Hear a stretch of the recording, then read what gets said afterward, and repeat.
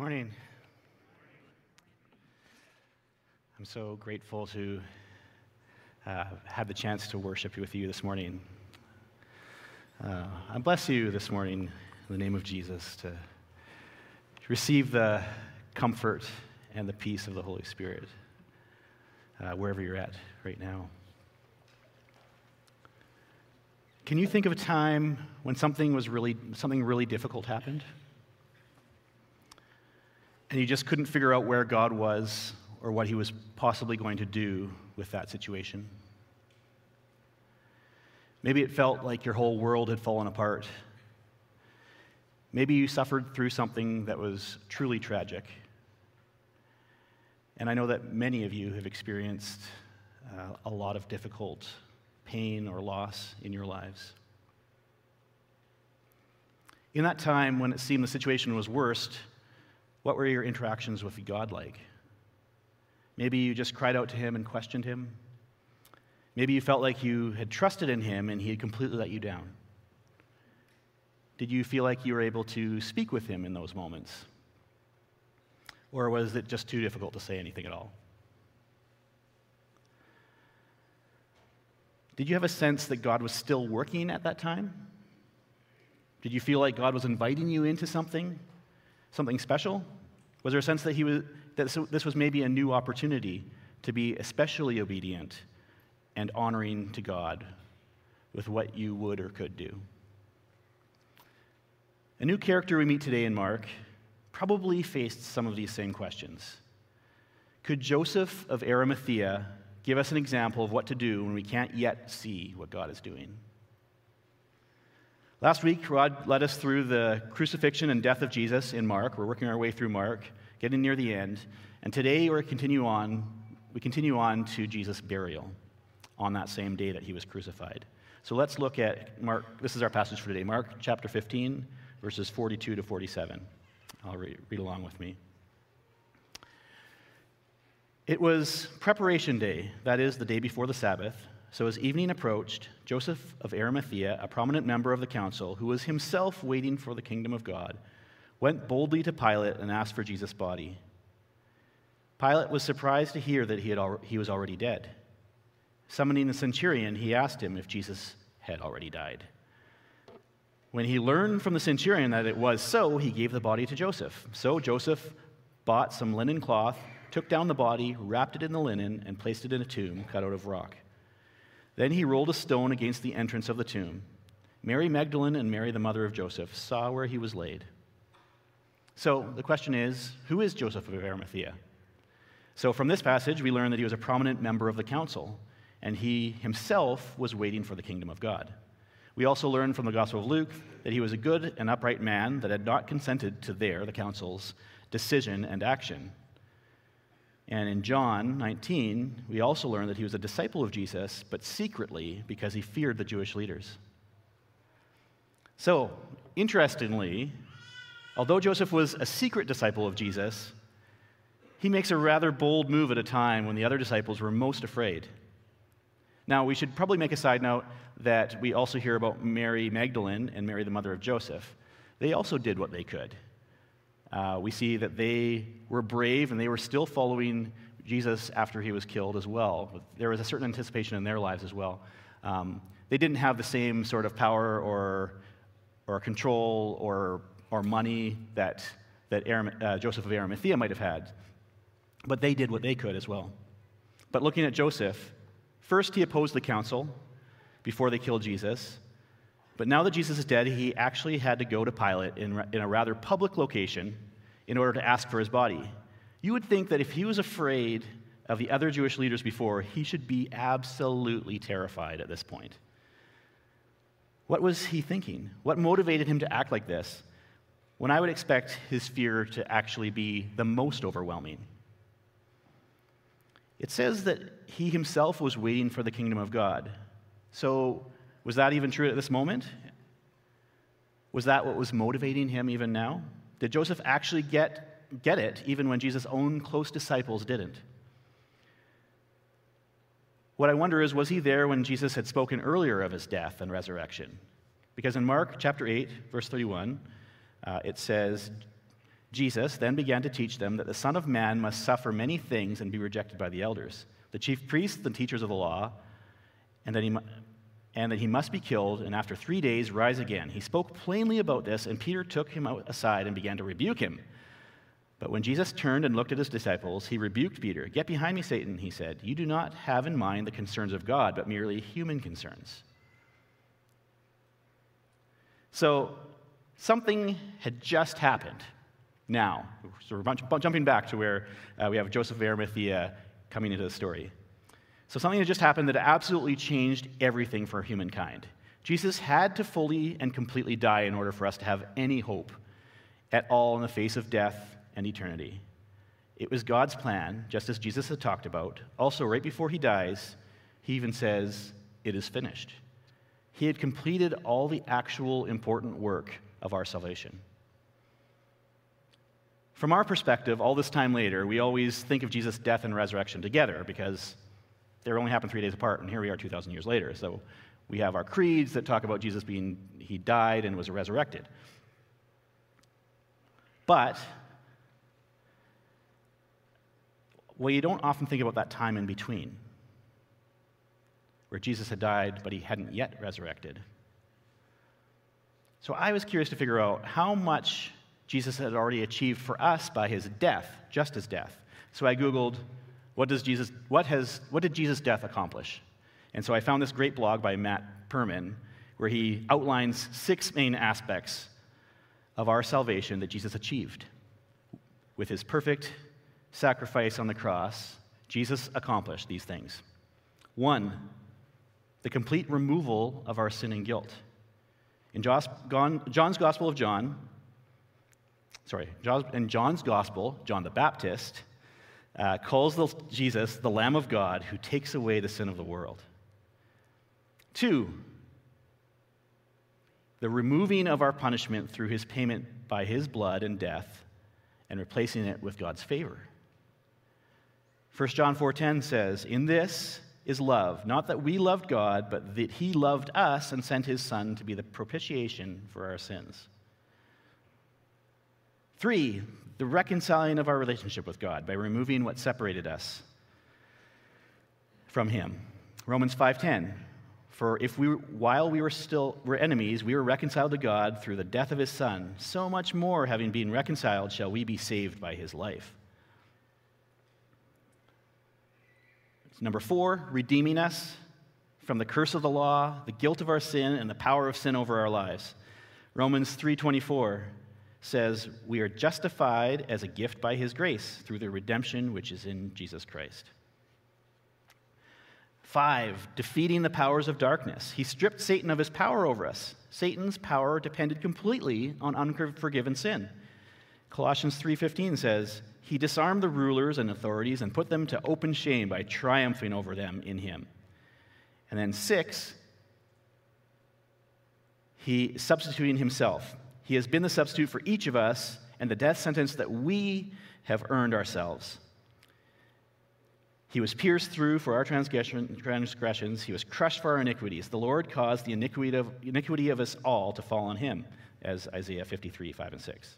So all the benefits of Jesus' death have already been accomplished for our salvation by this time. And so Joseph goes to Pilate.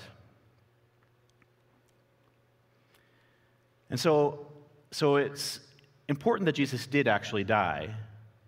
Mark had to give the hard evidence that Jesus really was fully dead.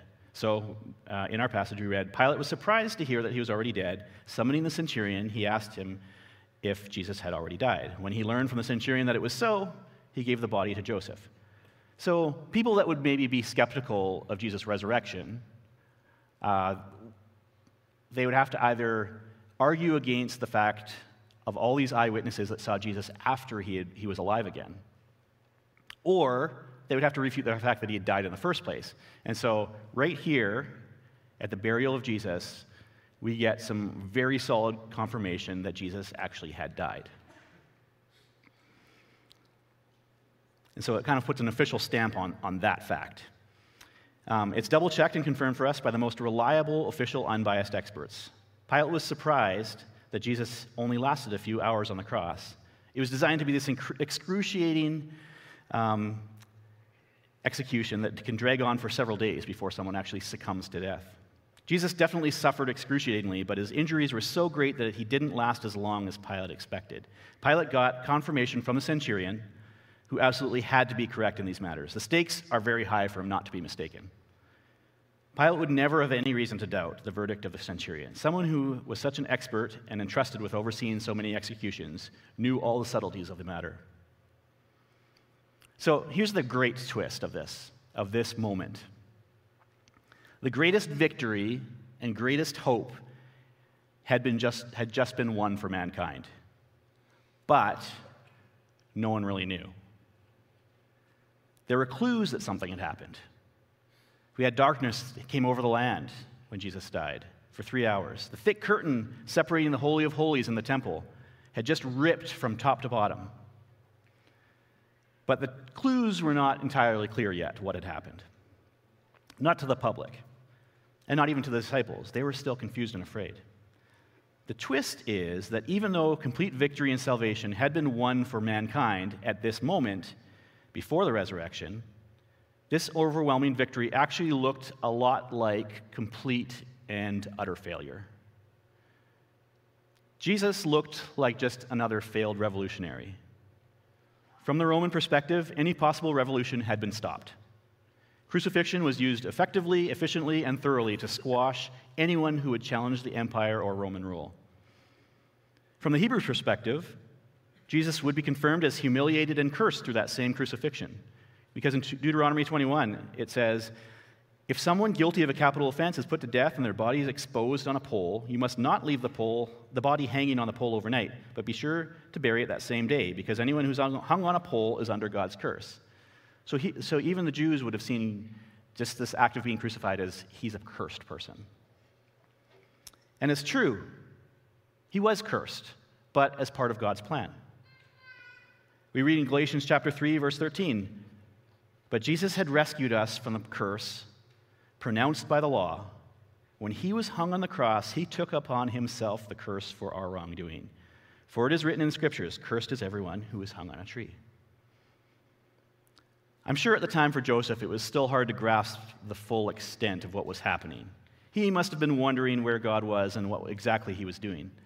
But Joseph still moved forward, wanting to honor Jesus while not yet knowing what Jesus had already done for him. Just like for us, we can find ourselves in difficult situations where it hurts or we're confused and we can't see the glory of what God is actually doing. However, in 1 Corinthians chapter 2, verse 9, it says, "However, as it is written, what no eye has seen, what no ear has heard, and what no human mind has conceived, the things God has prepared for those who love him." You might have heard the phrase already, but not yet. Maybe not, that's fine. But we use a lot at times to refer to the state that we find ourselves in. For us, like those in the passage today, Jesus had already accomplished all the work of salvation for us. He had completely won the victory over sin by his sacrificial work on the cross by that point already. For them, at that point, no one had yet been given the opportunity to receive that gift. Yet, even though it had been earned, he still had to come back to life to prove it and represent the opportunity for people to receive by faith. We have that opportunity. We can receive by faith that sacrifice that Jesus provided for us. We can have eternal life because we have that proof and we have the opportunity by the Holy Spirit to receive that gift. As well, Jesus had not yet gone back to the Father to send the Spirit to be with us. So they had some more of those not yets that we already have as alreadys. But our not yet that we still wait for is when Jesus will return in a way that no one will miss. We already enjoy and participate in the kingdom of God that is here in a spiritual reality, but in the future, it will also be a complete physical reality. In the meantime, we experience pain, failure, being misunderstood, persecution. We live in a world that values much different things than what Jesus values. The world still values power and prestige. While Jesus shed these things And he leads us by example of how to be obedient to the Father. So Joseph honors Jesus when it takes great boldness. Even though Jesus had already accomplished so much, Joseph had not yet seen evidence that Jesus would be resurrected. Joseph had seen no proof to empower his hope. Where did his boldness come from? Wasn't he afraid? Was he not influenced by the world around him that he thought Jesus had been defeated? He seemed to be still anticipating the kingdom of God. He was willing to act to honor Jesus when he knew all too well that this would cost him all of his own power and prestige. He was risking his own life. We see what happens to those who displease the Jewish leaders and teachers of the law or go in front of Roman power. Jesus had just done both of those, and he had just been killed. So, ironically, he decides to go and do both of those right now. He had a lot to lose, both as a wealthy and influential man. We don't know for sure what happened to him after this. Obviously, he survives this encounter because we have this eyewitness report of what happened and what Pilate said, so we probably assume that Joseph of Arimathea was able to share that with other early church leaders, kind of what had happened with him. But we can probably assume that he might have lost everything as far as within the Jewish community.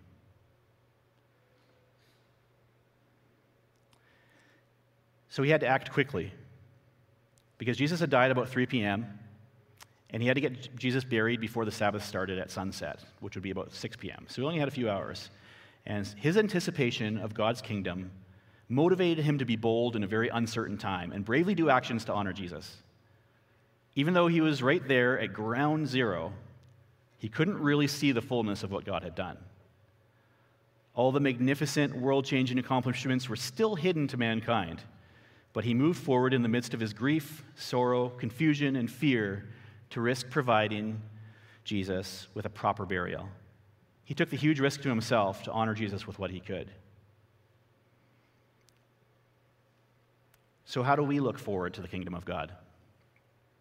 When it comes to God's kingdom, we do experience more certainty in our time. After Joseph did these things, Jesus returned gloriously resurrected. We now have New Testament scriptures to help us understand what occurred and how we can receive Jesus' payment for our sins and have eternal life. We can have the Holy Spirit indwelling us every single day to guide and make available the full power of God to participate in God's kingdom, his kingdom actions here and now. Just like Joseph, we can wait for the kingdom of God by honoring Jesus with our actions, even where it takes great boldness. And we too do this while we can't see with our natural eyes all that God has done or what he's currently doing in our midst by his great power. And it's the same power that raised Jesus from the dead. He's preparing us for resurrection life right now as well. So we still look forward to Christ's return and resurrection into eternal life. But until then, we do need to expect that things will still get difficult. We will still experience sorrow and confusion at times, like Joseph might have felt. But Jesus, who we seek to worship and honor, has not left us alone. We get to experience him with us in the midst of it all. And he consoles and encourages us by his Spirit. We read in 2 Corinthians chapter 4, "But we have this treasure in jars of clay to show that this all-surpassing power is from God and not from us. We are hard-pressed on every side, but not crushed. Perplexed, but not in despair. Persecuted, but not abandoned. Struck down, but not destroyed. We always carry around in our body the death of Jesus, so that the life of Jesus may also be revealed in our body." He has accomplished everything for us already. We may have to move forward like Joseph did, in pain, in confusion, in limited and weak bodies and minds, not yet fully understanding what God is doing. But we get to live in the hope of the resurrection as well.